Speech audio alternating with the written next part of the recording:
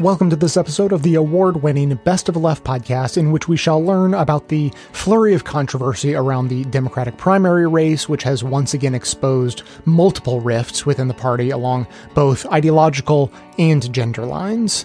Clips today come from Democracy Now!, In the Thick, On the Media, Call Your Girlfriend, The Young Turks, and Rumble with Michael Moore.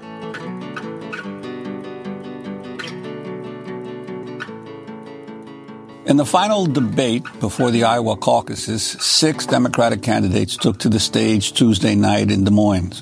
For the first time this election cycle, every candidate on the stage was white.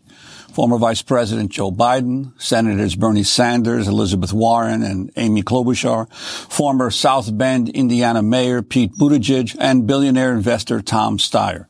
On Monday, New Jersey's Senator Cory Booker announced he's dropping out of the presidential race, leaving only one black candidate, former Massachusetts Governor Deval Patrick. But Deval Patrick did not make the cut for this latest debate. Tuesday's debate marked the first time Senators Sanders and Warren openly sparred. At the end of the night, Warren refused to shake the hand of her longtime friend and colleague Sanders. In addition to impeachment, much of the debate focused on foreign policy. Senator Sanders warned President Trump about going to war with Iran. What we have to face as a nation is that the two great foreign policy disasters of our lifetimes were the war in Vietnam and the war in Iraq. Both of those wars were based on lies. And right now, what I fear very much is we have a president who is lying again and could drag us into a war that is even worse than the war in Iraq. You can sit first and then turn. You have left. During the debate, Senator Elizabeth Warren called for the U.S. war in Afghanistan to end. On Senate Armed Services Committee, we have one general after another in Afghanistan who comes in and says, we've just turned the corner and now it's all going to be different. Yeah. And then what happens? It's all the same for another year. Someone new comes in and we've just turned the corner. We've turned the corner so many times we're going in circles in these regions. This has got to stop. But some of the other Democratic candidates disagreed with calls by Senators Warren and Sanders to bring U.S. troops home. This is debate moderator Wolf Blitzer. Just to be clear, Vice President Biden, would you leave troops in the Middle East or would you pull them out? I would leave troops in the Middle East in terms of patrolling the Gulf, where we are now, small numbers of troops. And I think it's a mistake to pull out the small number of troops that are there now to deal with ISIS. Senator Klobuchar, what's your response? I would leave some troops there, but not in the level that Donald Trump is taking us right now. Right. Afghanistan, I have long wanted to bring our troops home. I would do that. Some would remain for counterterrorism and training. In Syria, I would not have removed the 150 troops from the border with Turkey. I think that was a mistake. I think it made our allies and many others much more vulnerable to ISIS. And then when it comes to Iraq, right now, I would leave our troops there, despite the mess that has been created by Donald Trump. Senator Warren, leave combat troops, at least some combat troops in the Middle East, or bring them home? No, I think we need to get our combat troops out.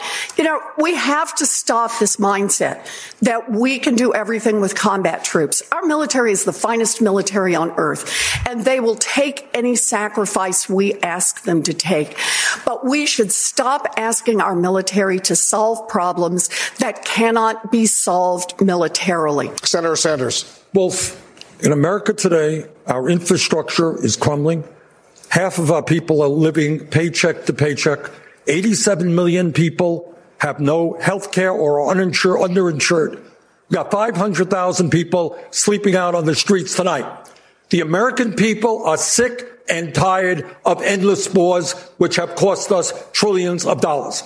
Our job is to rebuild the United Nations, rebuild the State Department, make sure that we have the capability of bringing the world together to resolve international conflict diplomatically and stop the endless wars that we have experienced. We turn now to Phyllis Bennis, fellow at the Institute for Policy Studies, written a number of books, including Understanding the U.S.-Iran Crisis. Phyllis, your overall responses, basically they opened up on the issue of foreign policy last night in the final debate before the Iowa caucus.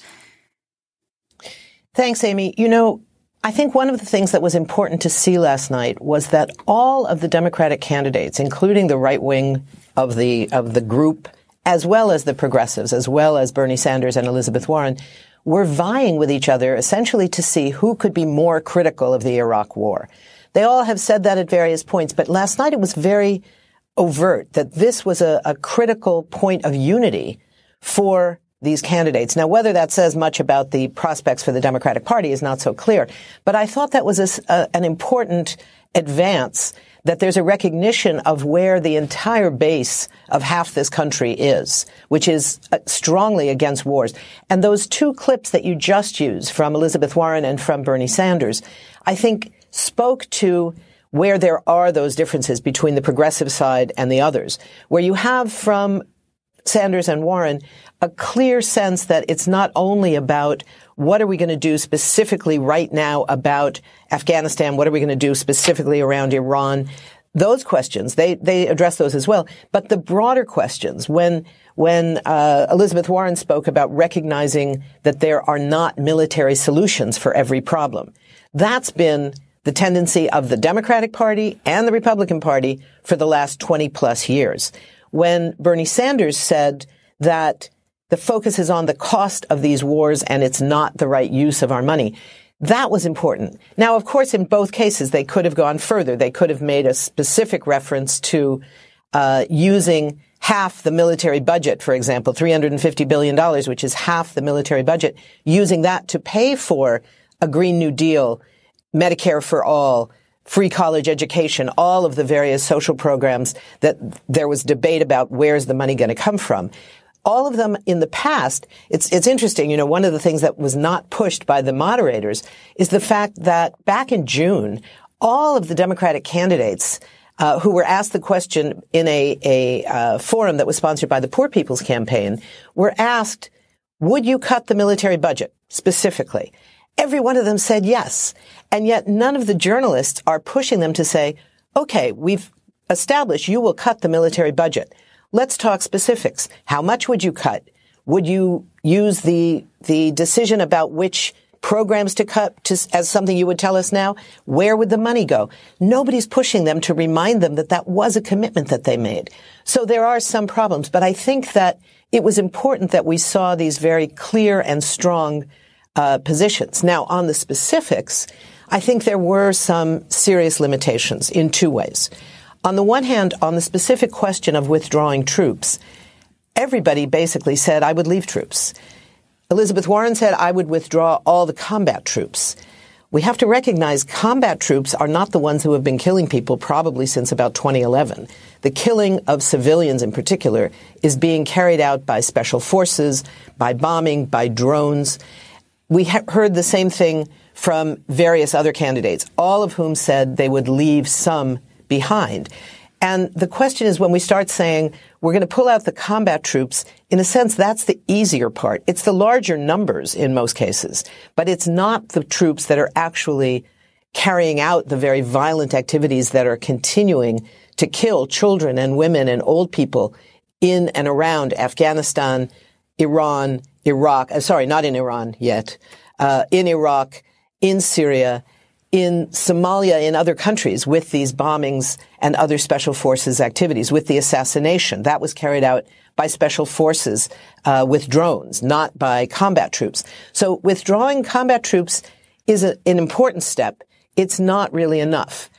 The other point that I think was Phyllis, where we saw just one other point. We saw a limitation in terms of the issue of American exceptionalism. Across the board, and particularly, of course, from the more centrist candidates, but really across the board, there was a focus on what's going to happen to Americans, American jobs, American soldiers. We didn't hear about human rights in the rest of the world, even on a day after A U.S. citizen had died in custody as a political prisoner in Egypt. We didn't hear about the rights of people in these countries. And that, I think, is something that we in the social movements need to be pressing all the candidates much more firmly. And Phyllis, I wanted to ask you, in terms of the fact this was billed as focusing so much on foreign policy, there were a lot of foreign policy questions that did not come up at all. Israel, Palestine situation, right. The attempt by the Trump administration at regime change in Venezuela, the relations with Saudi Arabia, or even the Trump administration policy toward Ukraine and Russia. Right. There were huge lapses. I think it was inevitable and perhaps even appropriate that the main focus was on the question of wars, the global war on terror, although that term wasn't used, because that's been the urgency of recent days and recent weeks. That's where U.S. troops are deployed and are responsible for the deaths of people around the world.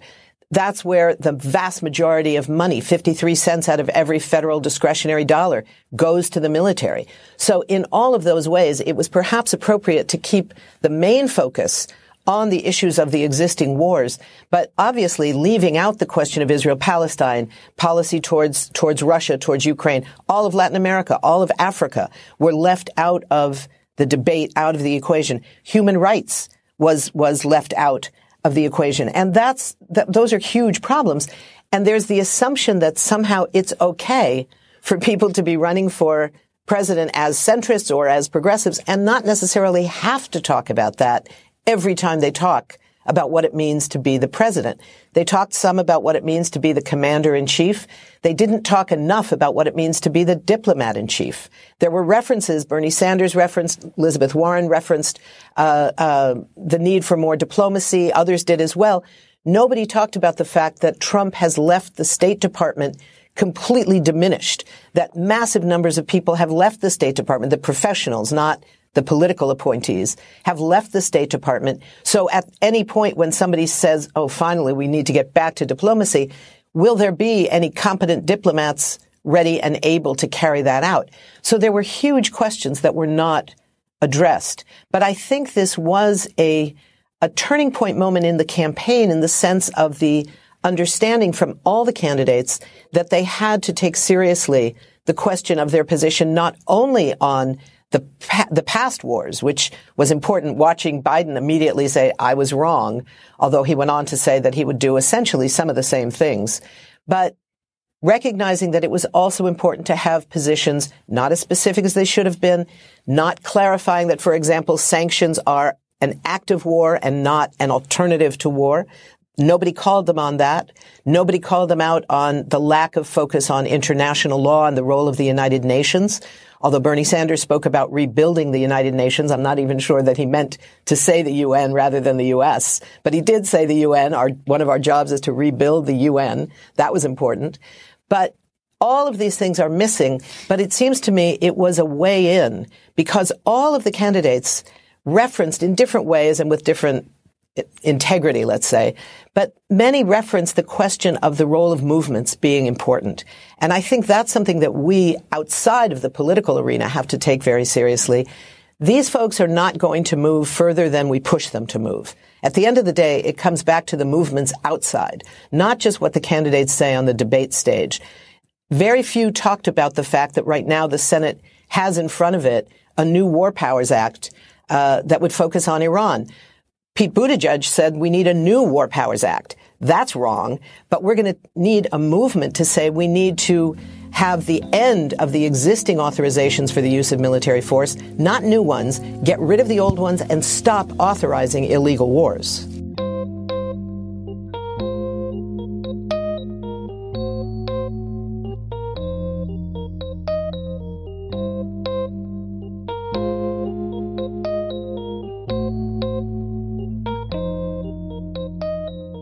In the 2016 election, only a small fraction of eligible Latino voters showed up to the caucus. So if they turn out next month, the impact could be powerful. All right, Wise, when we hear about the Iowa caucuses, we hear about how white the state is, which it is. There are candidates engaging Latinos and other communities of color there. So what do you think about Iowa, the POC vote, the Latino vote?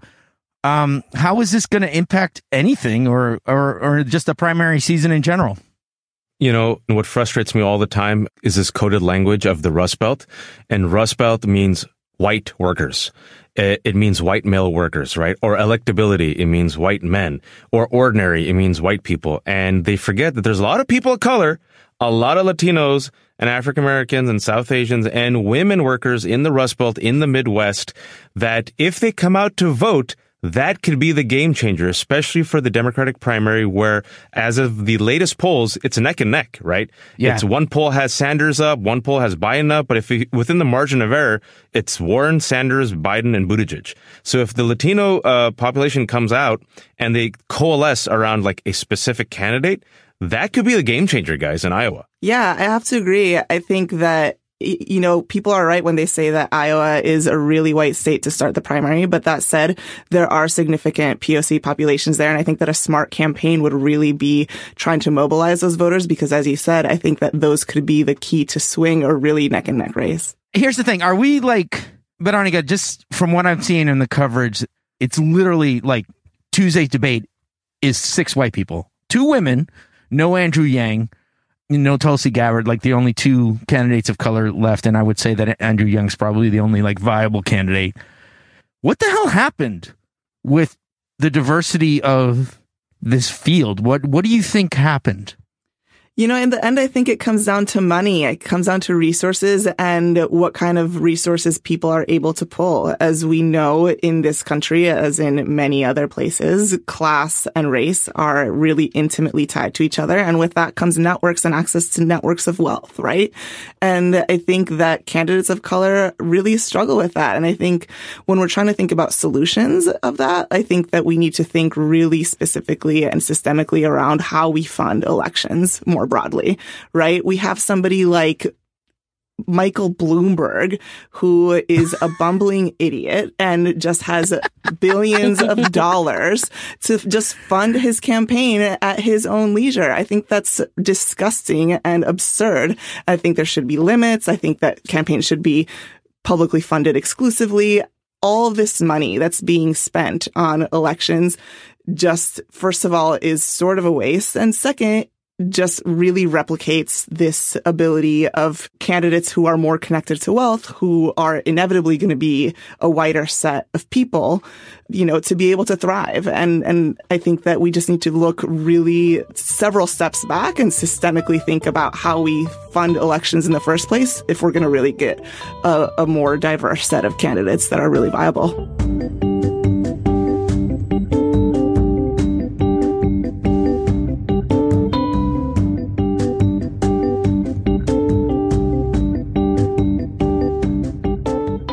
Tonight, Family Feud. Progressive Democratic presidential contenders Bernie Sanders and Elizabeth Warren sparring over questions of gender and electability. And Family Feud. Going into tonight's Democratic debate, the last before Iowa, a fight breaks out between Bernie Sanders and Elizabeth Warren. The rare progressive Family Feud coming after Senator Elizabeth Warren confirmed reports that during a private conversation with Senator Bernie Sanders in 2018, he told her a woman could not beat President Trump. The de facto non-aggression pact between the 2 progressive senators seems to be out the door. It started last weekend when Politico reported that the Sanders campaign had given some volunteers a script with talking points for winning away voters who were leaning toward other candidates, including Warren. Then CNN reported its bombshell. Sanders told Warren he did not believe a woman could win, according to 4 sources, 2 people Warren spoke with directly and 2 others familiar with the meeting. The gossip that routinely stands in for actual election news, like one of those tasty pirouette cookies that melts in your mouth, leaving nothing behind but a sugary residue. CNN made much of its nothing. Anderson, there is no question that we've seen debates before. We've not seen a debate like this. We are just about an hour away. Will tension between Elizabeth Warren and Bernie Sanders finally boil over? That's the big question. That is what everyone is waiting to see. The debate was 2 hours long, the last before the Iowa caucus. But for CNN, it was all about that last 17 seconds. They had a moment after the debate. Warren left Bernie Sanders hanging when he tried to shake her hand, and that was followed by a brief but tense exchange, including Sanders' hand gestures and a return of a gesture there from Elizabeth Warren. What could the silent gestures have meant? Politico got a body language expert to do a move-by-move analysis of their exchange. News outlets noted that hashtag #NeverWarren had begun trending on Twitter. There were Bernie supporters who were lighting up Twitter yesterday with anti-Warren hashtags. It wasn't trending because a critical mass of voters were turning on Warren, but because the algorithm had picked up on users cautioning one another from tweeting the hashtag. Like a finger trap, the harder progressives tried to de-escalate, the more the feuding seemed to spread, drawing more eyeballs, more clicks. And then, just as the post-debate news cycle had reached its natural crescendo, CNN released audio of the handshake snub during Anderson Cooper's primetime slot. I think you called me a liar on national TV. What? I think you called me a liar on national TV. Let's not do it right now. You want to have that discussion, we'll have that discussion. You called me. You told me. All right, let's not do it now. It was a soup-to-nuts CNN win, a well-timed, anonymously sourced piece that produced days of TV drama. But did the feud tell us anything new about Sanders or Warren or how they govern? And given our country's history of misogyny, was it even sexist for Sanders, if he really said it, to suggest that a female candidate faced insurmountable odds? Writing in The Cut this week, Rebecca Traister says the question, though dispiriting, is inevitable.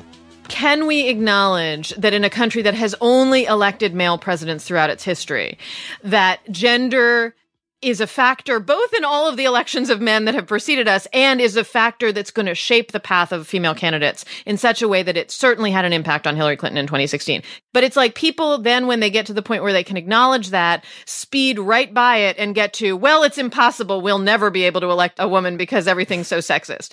It's somewhere in that middle ground that we are right now. Warren, until now, hasn't directly taken on questions of whether she as a woman is electable. I have been watching her framing of gender with tremendous interest.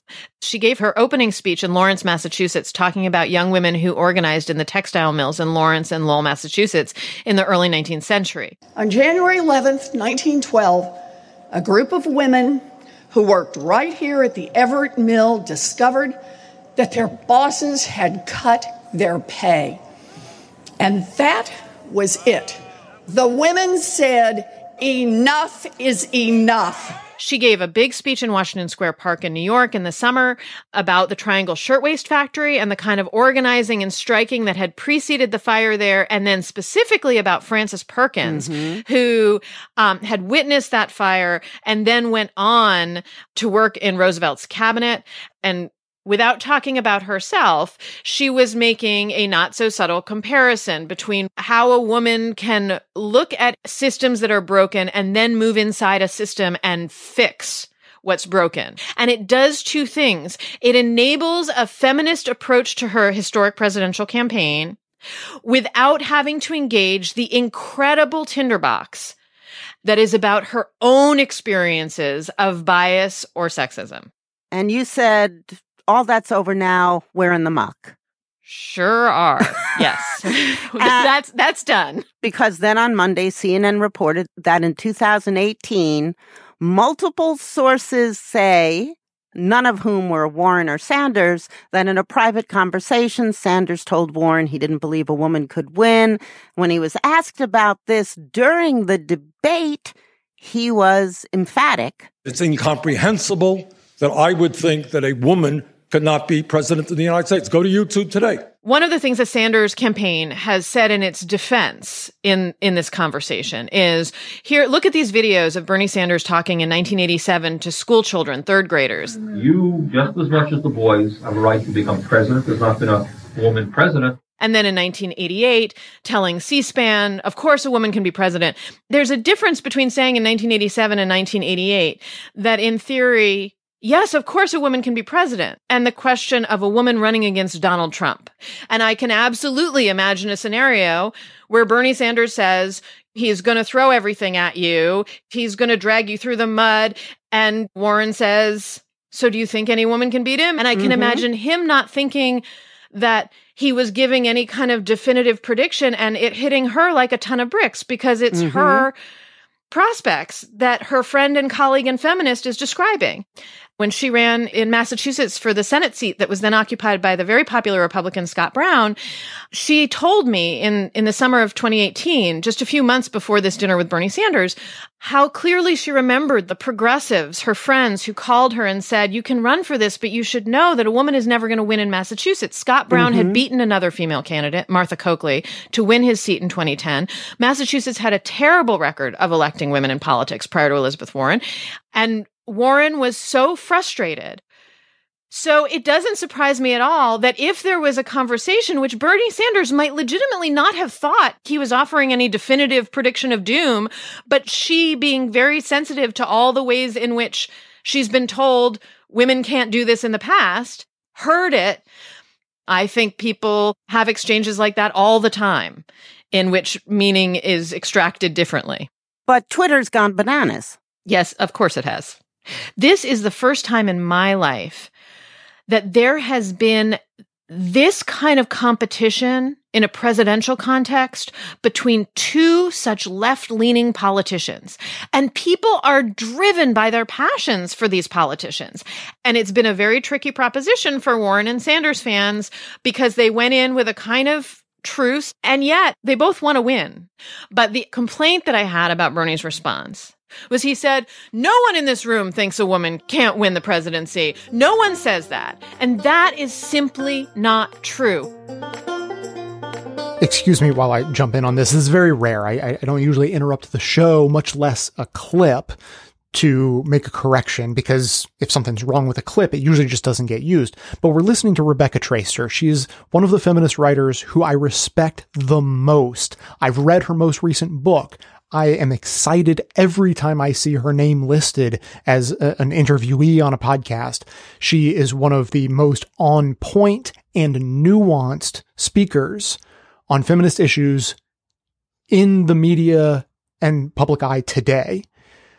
That said, she has misstepped because I believe that she either misheard or misremembered what she heard said on the debate stage, and it's what she just referred to. So just a quick refresher. The complaint that I had about Bernie's response was he said, no one in this room thinks a woman can't win the presidency. No one says that. And that is simply not true. Okay, now we're going to hear more from her on that topic in just a minute, but first we're going to hear what Bernie actually said and compare the two. Hillary Clinton won the popular vote by 3 million votes. How could anybody in a million years not believe that a woman could become president of the United States? Now, the difference between these two may sound small, but I really don't think it is. I think they are dramatically different from one another. Rebecca's framing is that Bernie is putting a huge set of rose-colored glasses on the situation and implying that there isn't sexism that is preventing women from being elected president, and that, frankly, no one even believes that women can't be elected president. That is not what he is saying. He is using the evidence that we have from the 2016 election to point out that it is incorrect to believe that a woman couldn't be elected president, and that with the help of the Clinton-Trump election, that should be all the evidence we need to dispel the myth that a woman couldn't be elected, and that anyone who has that mistaken belief should be corrected. So Rebecca Traister is going to go on this topic for, another minute or so, and what she is saying about her own premise is correct. She is right on point with what she is saying if it were applied to someone else who had said what she said Bernie said. It just so happens he didn't say it. So the good news is, in my perspective, that Rebecca Traister, one of the most respected feminist writers in the country at the moment, especially by me, said that the only problem she had with Bernie's response was something that he actually didn't say or do. Was he said, no one in this room thinks a woman can't win the presidency. No one says that. And that is simply not true. As a feminist journalist who has written about this for years, I have had thousands of conversations with people, some of whom are like jerky sexists or whatever, but most of whom are fellow feminists who are deeply worried about this question. And by the way, I absolutely believe that a woman can be elected president in 2020. I believe that there is every chance in the world that Elizabeth Warren could be elected president in 2020. But the thing that is not true is that no one would say that.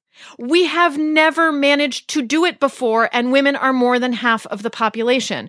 The only way we ever will elect a woman is if we all decide we want to elect a particular candidate who is a woman and we get over the fears that we can't do it. I mean, that's the catch-22 here, is the more this question guides our thinking, the more it becomes self-fulfilling prophecy, because we worry about it so much that we reach for what looks like the past that we know we have elected in the past, like Joe Biden, who's literally been in power for 5 decades.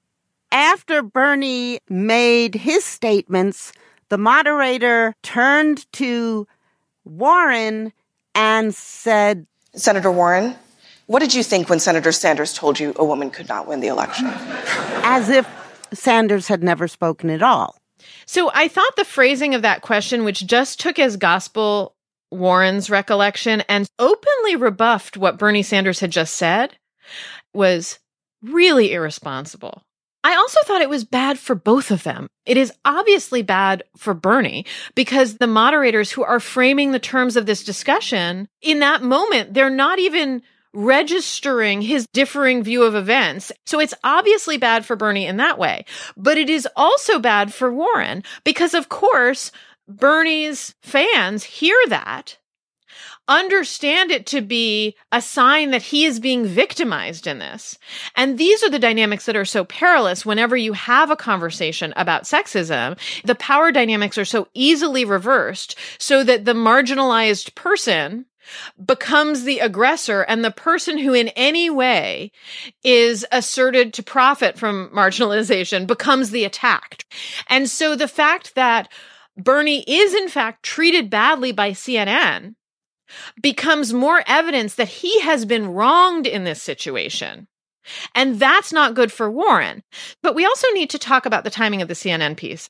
And I want to do this without in any way impugning MJ Lee, who is a terrific reporter who wrote the piece and has been a great reporter on the Warren beat. But the timing of a piece, it didn't come out of a conversation that happened on Sunday. It didn't have to be published right now.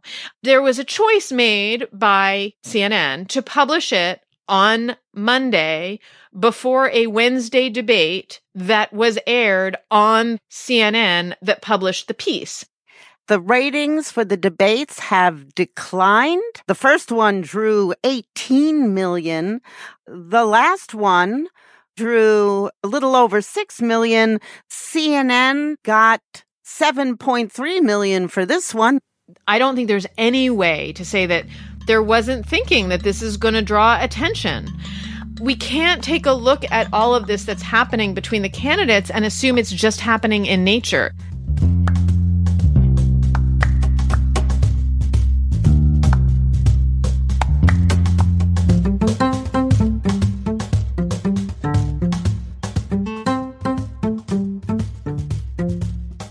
I was not eager to talk about this whole exchange between Bernie Sanders and Elizabeth Warren, wherein he claims that he was just like, listen, it's going to be hard for anyone to beat Trump because he's real bad. And will you go, say dirty, terrible things about any aspect of your identity that he can. And Elizabeth Warren heard, I don't think a woman is going to be elected president in this country, or says that is what was conveyed. I am of the camp that, much like many things in which meaning is as much inferred as it is like overt and like on the table, that they both are probably 100% secure in like, this is exactly what I heard / this is exactly what I said. And also that they are both right, which is to say that like my feeling has always been like the biggest barrier to a woman becoming president is people thinking no one else will vote for a woman. Like the statistics are essentially women. There's a CNN poll from this week that shows women saying 20% of women saying a woman cannot win, and only 9% of men saying a woman cannot win. And that is like partially rooted in some truth. Women being like, we know that when push comes to shove, like men don't think specific women are up to this job. But I also think that there's just this sense of like despair that has set in, and rightfully so. And it's easier to kind of externalize that despair on everyone else rather than say, like, I personally wouldn't do this. I mean, I 100% agree with you. And, friend of the pod, Rebecca Traister, wrote about this, I thought, in a really smart way in The Cut. And the gist of her piece, which I thought was so, is basically the point that you're making, is that worrying that it will make it tough for women in politics, like thinking that doesn't make someone sexist, which is, what Bernie Sanders is saying. Right. That's but different from saying I won't vote for a woman. Right. Right. Yeah. That is different. It's not sexist. And it's one of those things where I'm like, they're both right. Mm-hmm. So worrying that women are going to have a hard time in politics doesn't make Bernie Sanders sexist. But for women to hear every day, like for them to hear those worries all of the time and to metabolize them and also to see how discouraging it is doesn't make Elizabeth Warren a liar. And so it's a very kind of interesting conversation to have because you're right. Everyone kind of imbues their own meaning into what they're talking about. But at the same time, this conversation to me is fascinating because it's obviously happening on the left. And to have so many people on the left, like, cry that, their candidate is being called a sexist and that he's a misogynist and blah, blah, blah, which is clearly not all that's going on here, is that worries me in terms of like, I'm like, if we are not getting this conversation right, we're not going to get this conversation right in a national election. And I think that Rebecca's point also, that was like something that I haven't stopped thinking about. And it's this like line that she wrote in the article about how, talking in any kind of honest way about marginalization becomes a trap for the marginalized is something that is so like, that has stayed with me since I read this, because to me, that is like the crux of the matter. It's why can you like, and by you, I mean like why can we not be honest about how things are hard for people? Like, no one is calling anyone sexist or misogynist. I'm like, we actually have the words for that. And when we want to call you sexist or misogynist, we can just do that. But I think that it's so silly on its face to make women feel that it's not going to be hard for them to be president for reasons that have nothing to do with personality. And that it's hard. If it wasn't hard, we would already had a woman president. And it's also hard to have this conversation and not think of the backdrop of the last election, right? Where everybody was very much like, here are the specific problems with Hillary Clinton. And they have all of their own feelings about that, and not recognizing also that the reason that woman gets to be the first woman who can run in a real way for president is because she's a circumstance of every way that like sexism has shaped politics in her time. Of course you have to be married to like a former president to run as the first woman president. Of course you have to have this kind of access. Of course. It's not a coincidence that the next woman who's running for president is literally a teacher and like sounds like Tracy Flick. I was like, these are the ways that women accede to power. If it was not the case, we would be having a different kind of conversation altogether. Yeah. And it's funny when you said last election, I have been thinking a lot more about how 2008 felt, specifically when you made that comment about how pointing out this kind of deep bias and unfairness, like, always does not work out well for the people who are actually suffering as a result of that bias and unfairness. It made me think of an essay that Adam Serwer wrote back in 2008 about Barack Obama and about how any attempt to point out not even like people as racist, but like pointing out like tropes as racist, or pointing out comments as like racist, or pointing out assumptions as racist, immediately became a negative thing against Obama. And he wrote something very astute, which is that like, when the narrative is dominated by white people and the common white experience is of being accused of racism as opposed to like experiencing like the hurt and pain of actually being on the receiving end of it,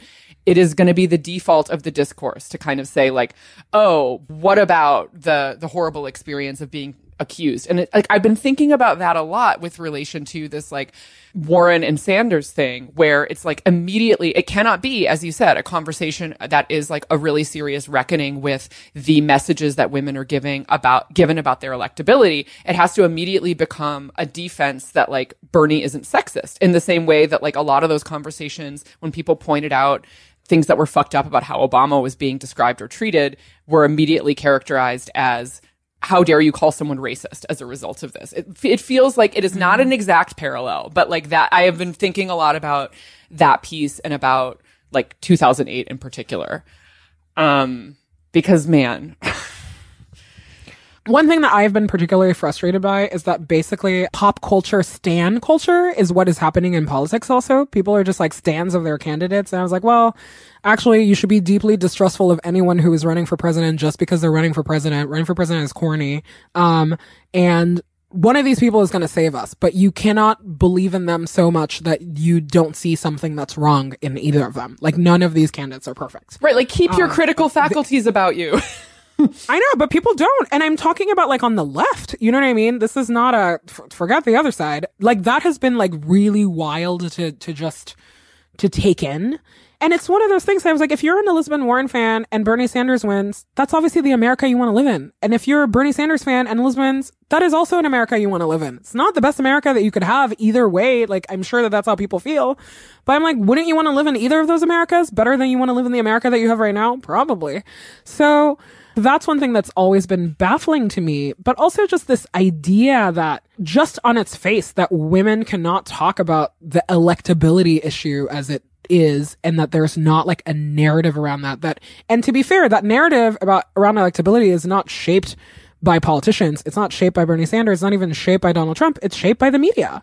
And so thinking about how we cannot have these like constructive and critical conversations, and how that's a problem actually for the future of all of our ideas and the future of what we want the country to be, it concerns me greatly. It's funny. I actually thought you were going to end that sentence slightly differently, because it definitely is related to the media. But I would have finished that sentence with, is because of like the lived everyday experience of sexism and how entrenched it is. And it's like, when I really just think back, like when I saw that CNN poll that was like 20% of women say a woman can't win versus 9% of men say a woman can't win, is because men are not on the receiving end of the kind of subtle and pervasive sexism that women are. And like, right. Yeah. And really, but I mean, no, but I guess I just want to say that like, and it's that lived experience of saying like, I have not ascended to the job I'm capable of in my own workplace, or my home, it features an unequal division of labor, like that kind of really deep personal knowledge of the ways in which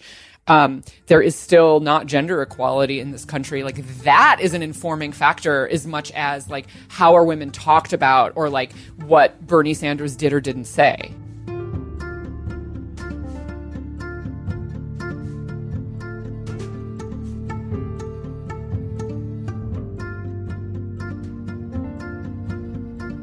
A new Hillary Clinton docuseries on Hulu reminds Americans why she continues to be such a polarizing political figure.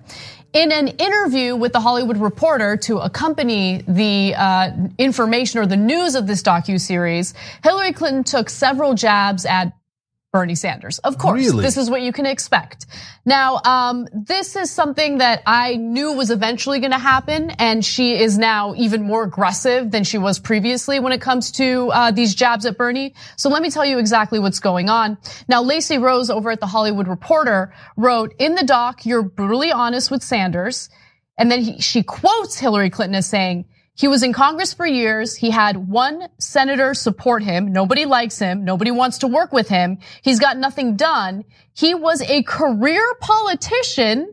Weird flex there. It's all just baloney. And I feel so bad that people got sucked into it. And then the reporter asks, that assessment still hold? And here's what she says. Yes, it does. I just want to remind you of what 538 published in March of 2016. Just a quick screenshot of an important headline. Americans' distaste for both Trump and Clinton is record-breaking. Yep. So after the election, if you guys can recall, there was a poll indicating that Bernie Sanders was the most popular politician in America, the most liked. And there's a reason for that. It's because he actually focused on issues that matter to them. Yeah, so there is a part of her statement that's right, though. Oh, that's interesting. Well, when she says nobody likes him, nobody wants to work with him, understand who she's referring to. Mm-hmm.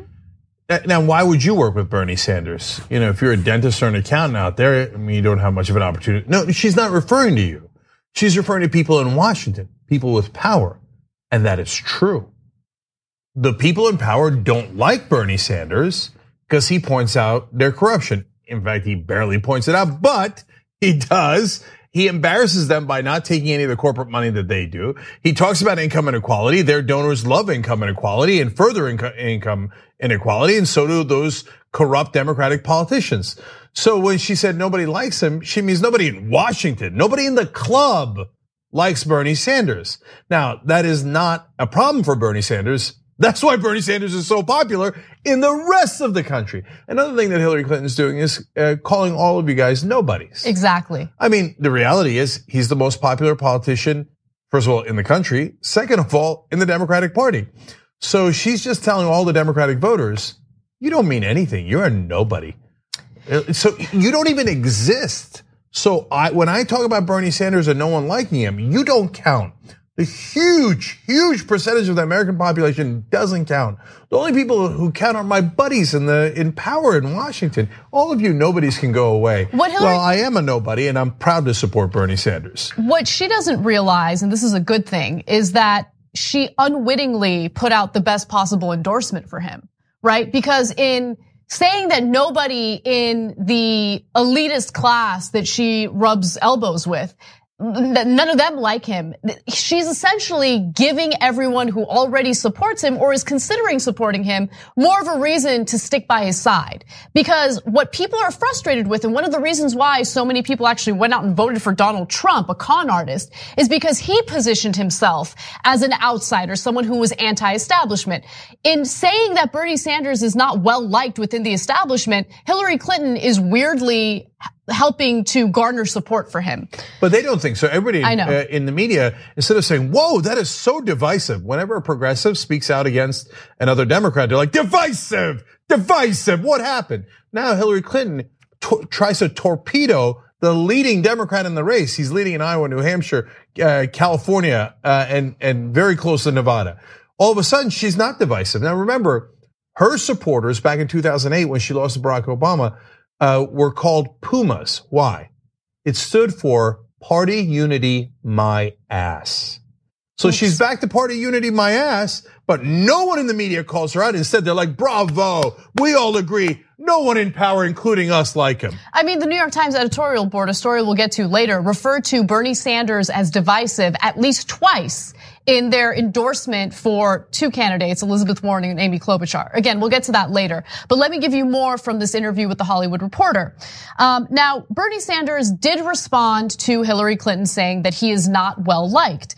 And according to an NBC reporter, I just asked Senator Sanders for his reaction to Hillary Clinton saying no one likes him. And he said, quote, on a good day, my wife likes me. So let's clear the air on that one. He then pivoted to talking about impeachment. More tonight on NBC Nightly News. Okay, so you get a sense of him kind of poking fun at this. He's not taking it too seriously. Lacey Rose then asks Hillary Clinton, if he gets the nomination, will you endorse and campaign for him? And here's what she says. And I think this is incredibly important given the pressure from the establishment to vote blue no matter what, right? You gotta get Trump out. I'm not going to go there yet. We're still in a very vigorous primary season. I will say, however, that it's not only him, it's the culture around him. It's his leadership team. It's his prominent supporters.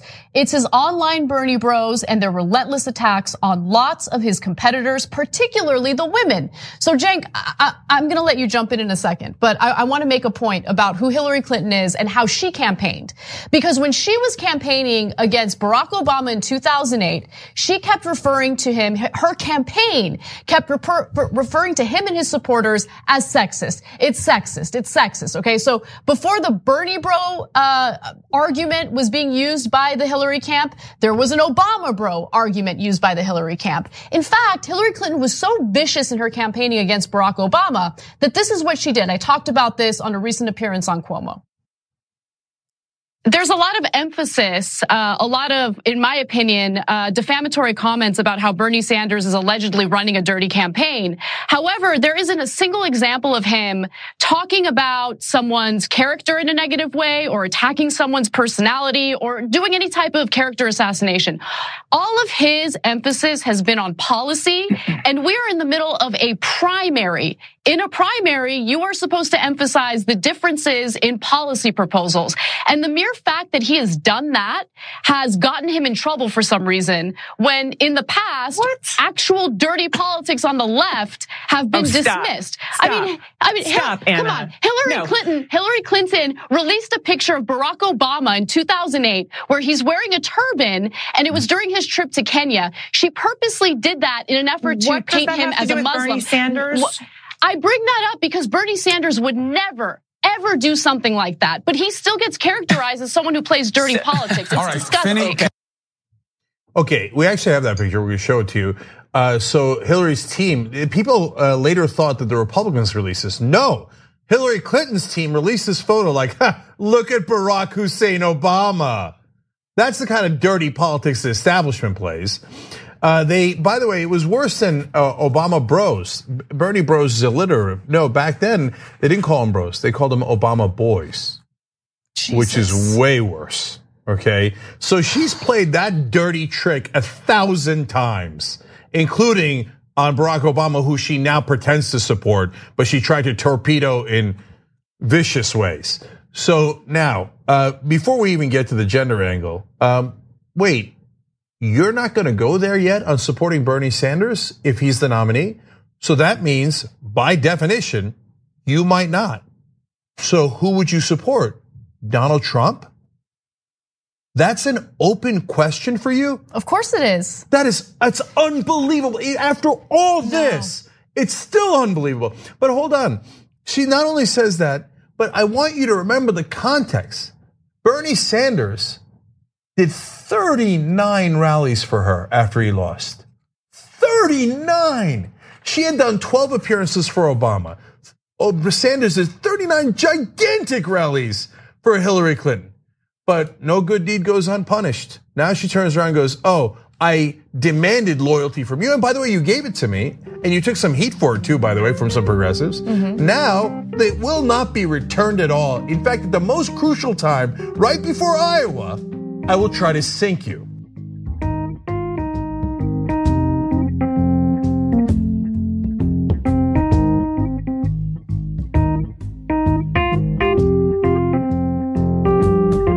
For the sake of a little bit more clarification and to really make this comparison, I want to play one tiny extra snippet of Bernie's answer in the debate to the question about Elizabeth Warren and whether a woman could be elected president.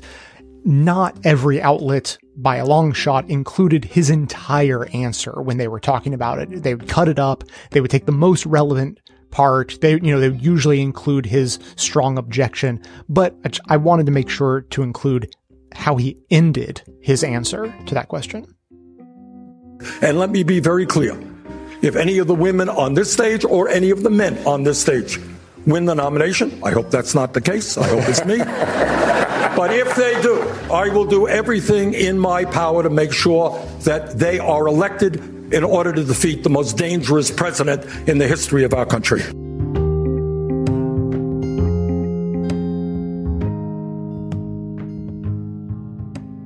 The other thing I feel bad for Bernie about is the way, and I've heard this from many people in the last 3 years, how they think that he didn't come out and support Hillary when he lost to her, that he didn't go out there and do what he could do to get her elected. And nothing could be further from the truth. I don't know how this lie got started. It gets repeated constantly. So I want to just give you the facts so that you have them. If you ever hear anybody bring this up, that Bernie didn't support Hillary in 2016, Hillary would not concede to Obama until June of that election year, after the primaries were, essentially over. It took Bernie to July, it took him a little bit longer, but he wasn't holding on, not because he was opposed to Hillary. He wanted to be able to take his delegates to the convention and get some platforms passed, some policy passed. He also knew that if he just gave in, he had another job to do, which was to get all of his voters to vote for Hillary in the general election. And if he just gave up and gave in right from the end of the primaries without getting anything for it, namely getting a Democratic Party platform that was going to acknowledge certain things that, Democrats oftentimes don't want to acknowledge or deal with. So he wanted to go to the convention strong with it, but he was always going to, and did, endorse Hillary and asked that his delegates then do the same. And, but then people start saying, he didn't go out and campaign for her. He didn't go out and campaign for her, which isn't true. And I'm going to give you the facts, and I'll post these again on the site here, on the Rumble site, so you can use these with people. So let me just go back. Let me compare what Hillary Clinton did to help Obama when she lost to him in the 2008 primaries. What did she do for him in the general election that year? And I have the list and the dates of where she went and campaigned for him. There were 2 instances. I'm not talking about fundraisers. I'm talking about like rallies for the public rallies to get the vote out. So there were 2 times, twice before the general election, between the end of the primaries and then the election in November, where she appeared with Barack Obama at a rally to help get him elected, twice. Then she went out 10 times on her own between August and November to get people to come out and vote for him. So she made 10 campaign appearances to convince, especially her voters, to get out there and vote for Barack Obama. 10 rallies. In 2016, this is what Bernie did. He appeared with her 3 times at joint events around the country in the general election. And then on his own, he did 37 other events and rallies for Hillary. Either, solo appearances, or he had a band with him, or somebody else on the stage. But these were Bernie rallies that Hillary wasn't at, that he went and did for her. 37 plus the 3 he did with her. That's 40. She did 10 and 2 with Barack. She did 12. She did 12 for Barack Obama in 2008. And in 2016, when he lost to Hillary, he did 40 for her, 4 times as many as what she did for Barack Obama. And let me just tell you, here's some of the cities that Bernie went and held a rally in to get people out to vote for Hillary Clinton. Ann Arbor, Michigan, Lansing, Michigan, Grand Rapids, Michigan, Traverse City, Michigan, Madison, Wisconsin, Green Bay, Wisconsin, Milwaukee, Wisconsin, Kalamazoo, Michigan, Dearborn, Michigan. These names of these states mean anything to you? Yeah. The swing states, the important states to get out the vote. There was Bernie. And these were states that she didn't go once to Wisconsin. And Bernie's in Wisconsin 6 times. She didn't go, I think she went once to Michigan. But we begged her to come. We begged the campaign to bring her there. Nope, sorry. But here's Bernie in another 6 or more cities in Michigan, holding rallies to get out the vote for Hillary Clinton. And also other swing states where states that Hillary won, but only by a few thousand votes. Here's Bernie in Duluth, Minnesota, Minneapolis, Minnesota, Keene, New Hampshire, Nashua, New Hampshire, Scranton, Pennsylvania, Bernie for Hillary. Philly, Philadelphia, Pennsylvania, Bernie for Hillary. On and on. You should look at this list. I'll post it. There it is. And look at this. I mean, in the week before the election, leading up to the election, November 1st, he's in Plymouth, New Hampshire, Hanover, New Hampshire, Portland, Maine. November 2nd, I mean, he's doing like 3-4 cities a day. November 2nd, he's in Kalamazoo, Michigan, Traverse City, Michigan, Milwaukee, Wisconsin, Youngstown, Ohio. On the 3rd, on November 4th, he's in Iowa City, Iowa, Cedar Falls, Iowa, Omaha, Nebraska. On the 5th, he's in Ames, Iowa. Iowa's going to be very close that year. I mean, some of these, one of these days here, he's doing, he did 4 cities for Hillary. And yet, how many times have you heard people say he didn't go out and do anything for her? I'm going to say the number again. In 2008, when she lost to Barack Obama in the primaries during the general election, Hillary Clinton did 12 rallies for Barack Obama. In 2016, when Bernie lost to Hillary in the primaries, he went out during the general election before November and did 40 rallies for Hillary Clinton. 40 compared to her 12. And as it turned out, as the statistics showed, that there were more Hillary voters that ended up voting for McCain in 2008 than there were Bernie voters who voted for Trump. In other words, there were more Bernie voters that had voted for Bernie in the primaries that ended up voting for Hillary in the general. That wasn't the case in the crossover vote in 2008 with people who voted for Hillary in the primaries. You know, by the millions came out and voted for John McCain in the general election. I'm just stating facts. That's the truth. And here's the thing. Bernie did all of that for Hillary to come out, support her, travel the country for her. And he did this after the Podesta letters came out. Do you remember the WikiLeaks hacked into and released all those letters from within the Clinton campaign? The John Podesta emails, where in these emails, when they're talking back and forth about Bernie during the primaries, they refer to him as doofus. They discussed schemes where you would stick the knife in Bernie. Where would you stick the knife in Bernie? In the emails, we learned that Donna Brazile, part of the DNC, gave Hillary the debate questions in the Flint debate between her and Bernie. The mothers of the poisoned children that lined up at the microphone to ask the candidates questions. Bernie didn't know what the questions would be, but Hillary knew because the DNC and CNN had given her these questions in advance. And when the mothers in Flint, it was about a month later when it was discovered that Hillary had these questions and that these women were just being used as tools, as props, is what the word they used, props at the debate. When they learned this, I was there. People were not happy. The turnout in Flint was low. Approximately 8,000 African Americans who had voted for Obama in the previous election stayed home, did not vote. I know you're saying, oh, well, they shouldn't have done that. They just screwed themselves. Well, go live in Flint for a while. Go live with your poison kids. At some point, you say to yourself, enough is enough. I can't take this anymore. I'm checking out. I'm not participating in the system. And Bernie doesn't operate on any kind of anger about this. He doesn't have any vengeance in him. He doesn't say, wow, they screwed me like that. They fixed the debate. They fixed this thing. They planned all these things to try and, they went after his Jewishness. Was he really Jewish? Remember that? All this stuff to try and smear him. And after all that, and he loses, he does 40 cities around the country for her. 4 times as many that she did for Obama.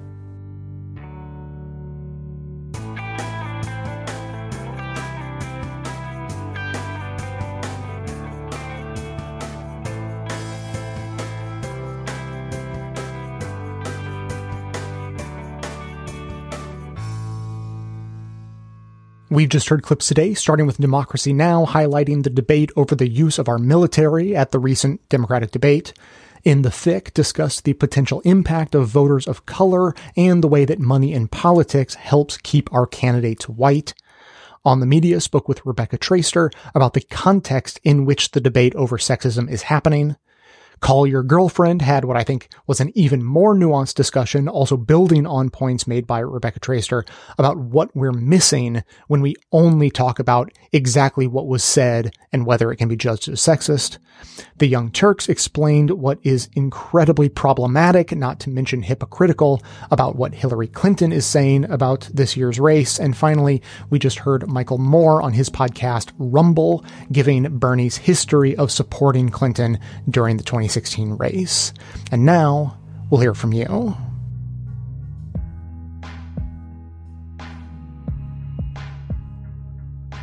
Hey Jay, it's Alan from Connecticut calling in. Episode 1330, the Iran information. I mean, what a phenomenal show you did. I've always, suspected a lot of the stuff that's in there, but to have the facts and to have some of the information, I mean, with the last 4 presidents have all, bombed them, I mean, it's factual, but you kind of forget after so many presidencies. Oh yeah, we did do that then. Oh, and we did it again. Oh, I mean, just well done. And so it brings to mind, I've often thought of the United States as a bully in the playground, and you can change presidencies and you can get a more progressive movement, but how do you then recover from that? If everything changed tomorrow, you still were the bully in the playground. And how do you get other countries to change and view us differently? How do you play nice again in the playground? Forget the fact that it's going to take an enormous amount to get to that point where we are deserving of that. But then the ramifications of doing that to not be prodded backwards, it's just, to me, it's just overwhelming. Anyway, thanks for the episode. It was awesome. Appreciate it.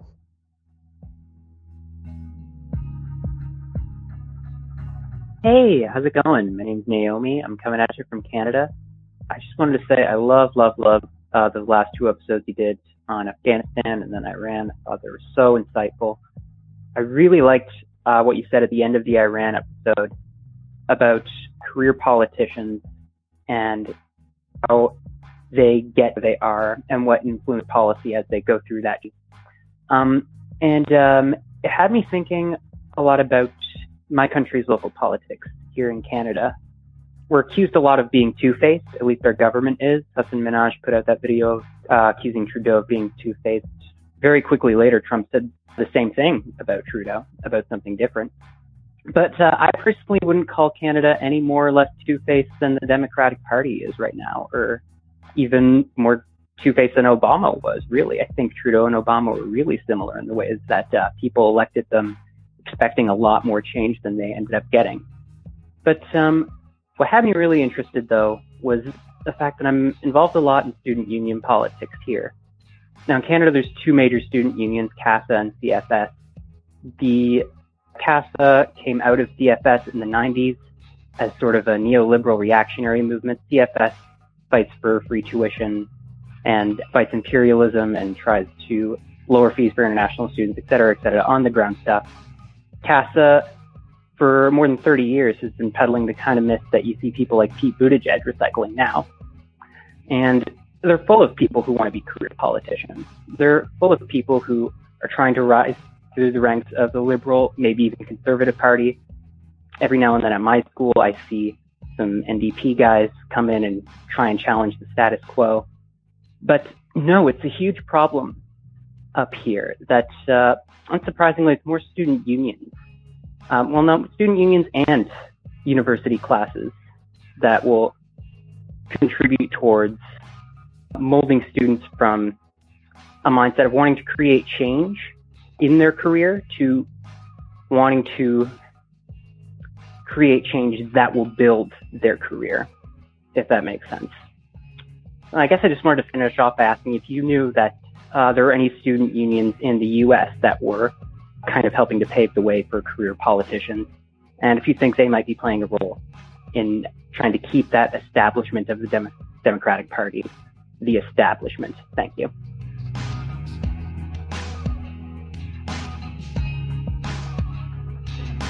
Thanks for listening, everyone. Thanks to our production assistant, Joel McKean, who helps gather clips to make this show possible. Thanks to Amanda Hoffman for all of her work on our social media outlets and activism segments. And thanks to all those who called into the voicemail line. If you'd like to leave a comment or question of your own to be played on the show, you can simply record a message at 202-999-3991. So I have a couple thoughts about these two messages. First, Alan, talking about the U.S. being the bully in the playground. I think that's a perfectly good analogy. I might take it a step further, though, because it's not just one bully. It's more like the dynamics of a gang. Because, you know, as he said, sure, it would be hard to take the steps necessary to stop doing what we're doing and then try to do something else. But an individual bully on the schoolyard could, you know, have some epiphany or realization that he should change his ways, and then he could start doing what any individual person in that situation would need to do, and is pretty much the same as what the U.S. needs to do, is to start making amends with both words and deeds. It's the classic recipe to right past wrongs. An individual bully can do that. A gang is much harder, because if you're an individual and you want to change the ways of the gang, or you want to get out of the gang, the dynamics are such that you keep getting pulled back in, and the gang will prevent you from changing the direction or changing the actions of the whole. And so the US, run by a big, complicated government full of lots of people who are, you know, the most cynical way would be to say that they're benefiting from the status quo. But the kindest way to say it, just that people think this is good. We are a force for good, and we have been and will continue to be a force for good. It doesn't matter what your perspective is on that spectrum. You're going to keep perpetuating the same sorts of actions we've been doing, which people outside of our country usually don't see as being a force for good, depending on the circumstances and details. And there are going to be some caveats in there, obviously. But by and large, the rest of the world sees us as maybe a bully, maybe just a bull in a china shop. Best case, yeah, you know, those people who keep trying to do good in the world and screwing up. You know, that would be the most generous way to frame it. So anyway, make amends in both words and deeds. That's the classic recipe. You got to do it over a long period of time so it really sinks in. But, you know, we have this problem where half the country doesn't even think that we should apologize for slavery, and they know that that happened. So how are we going to convince them to apologize for, like, colonizing the Philippines when they don't even know that that's a thing we did? So yeah, I agree with Alan. It's a little overwhelming and depressing to think of how long it would take and how hard that's going to be, which sort of makes me think that's why empires generally collapse rather than apologizing for all the harm they've done and making amends and backing away slowly. That's generally not how those stories end. Secondly, Naomi talking about student union politics. I don't have any experience with student union politics specifically. So if you have thoughts on that, I'd love to hear them. I love the quote about that some people want to create change with their careers while others look to make the sort of change that will help build their career. That's a great way to describe that dynamic that inevitably is created. So I said I don't have experience with student unions in particular, but I do have some experience with an organization not related to a school, but just a nonprofit organization that probably had some, you know, major funding from places I shudder to think where, but, you know, and then also some internal fundraising. And I was sort of hooked up with them about 10 years ago and had nice things to say about them. And everyone who I met there was very nice. It was when I moved to a new town and a guy got in touch. I honestly can't remember how he like learned that I was in town or got in touch. I assume through the show somehow or a friend of a friend. Can't remember. So the guy gets in touch sort of out of the blue and invites me to lunch and just like, hey, you know, young progressives in town, like, we should know each other. So he's very, very nice, very welcoming, very charismatic guy, and just like wanted to learn my story, and and then invited me like, hey, come and meet these other people who were doing good things in town.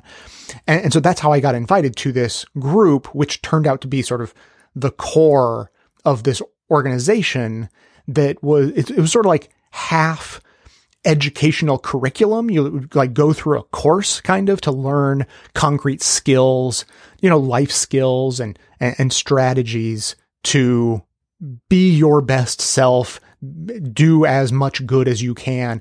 The idea being, let's help build tomorrow's leaders by giving them the tools they need to be the best they can be, because they want to go on and do good things in the world. So it made sense for me to sort of plug into this. And so I said that was half of it. And the other half's just that it was networking. You get to network with the other people in the class. And then year after year, there would be alumni. And so it sort of builds on itself and becomes one big network. And so, we'd go through this curriculum with sort of local expert speakers, probably once a month or twice a month or something like that. We'd go and hang out for half an afternoon on a weekend, sort of go through this coursework and have some, a little bit of reading and homework and that sort of thing. And so, it was a perfectly good idea, but I started to notice that there was something a little off, and it took me a long time to put my finger on it. But the way I started describing it to people was with how people dressed. The concept of, dress for the job you want. Well, where I feel most comfortable is dressing in clothes that you would wear like to a protest, meaning, it doesn't have to have a bunch of inflammatory writing on it. I just mean casual. You don't necessarily need to get dressed up like you're going to your office job if you're going to go to a protest. Whereas the other people in this organization wore a lot of vests. That's what I really noticed. I don't think I've ever worn or owned a dress vest in my life. And these guys, a lot of them had vests. And so they were dressing like their goal was to be a congressional staffer, which I think is probably true.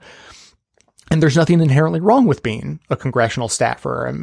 AOC and Ilhan Omar have congressional staffers. They're probably very radical people who I would love to hang out with. But that seems to not be the direction people in this group were going. And so a couple stick out in my mind. One, at some point in some conversation, we're talking about, how do we see our future? What do we want to do to create positive change in the world? And one guy said that he wanted to be a hedge fund manager so that he could get rich and then donate a lot of money to progressive causes, which is classic, right? Like I knew that was not a good idea. And that was way, way before I learned the structural problems with philanthropy or the structural problems with Democratic Party supporting rich people who want to do good as long as they get to keep all of their money and power and influence. Like, I want to help other people, but I don't want to give away any of my privilege. This guy, he wasn't even rich and privileged. I think he was pretty privileged, but he wasn't even fabulously wealthy yet.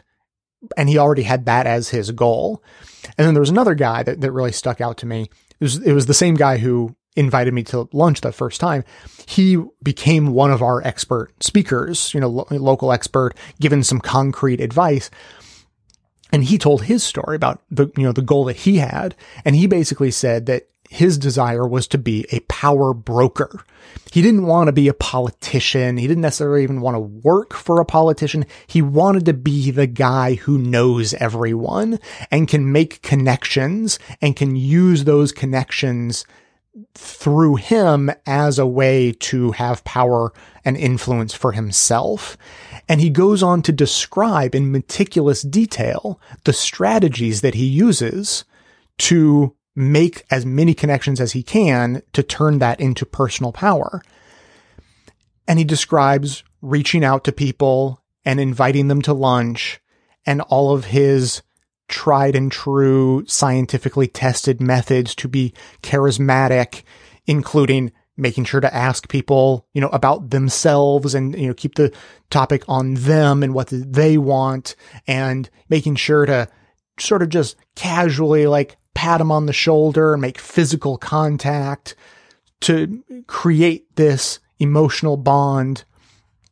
And I just thought, holy shit, I was just part of his plan that whole time. To whatever degree there was legitimate interest in doing good for the world and wanting to help individual people, like, I'm not saying that wasn't there, but it felt so dirty to have clearly been part of his grand scheme to gain personal power by getting to know people and using psychological tools to get close to them, which is exactly what he did to me, and it worked. So eventually I just sort of backed away and stopped responding to messages I got from that organization. But to put it in more concrete terms, they were definitely extremely pro-Democratic Party. Progressive ideas and the goals of the party seemed to be secondary. These were clearly people being trained to be partisans first and bringers of change second, unfortunately. So that's my experience with an organization like that. If you have any of your own that contact you have had or currently have with in your organization and you want to share your thoughts, please do. Keep the comments coming in at 202-999-3991. That is going to be it for today. Thanks to everyone for listening. Thanks to those who support the show by becoming a member or making donations of any size at patreon.com/bestofleft. That is absolutely how the program survives.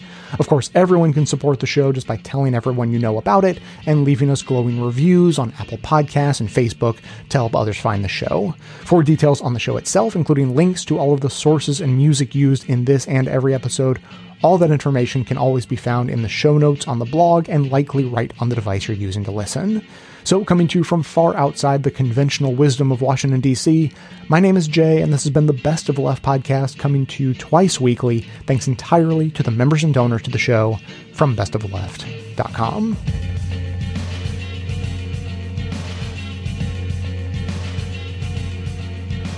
Now for today's impeachment update via Limerick. I've got two for you, both on John Bolton and the news surrounding him. From @Liberix on Twitter, they write, The Prez is a con man and crook, John Bolton explains in his book. The details he's spilt establish Trump's guilt, so most of the jurors won't look. And @Limericking writes, a witness behind all the spin saw high misdemeanors begin. He then made the call to stand and tell all, provided he first could cash in.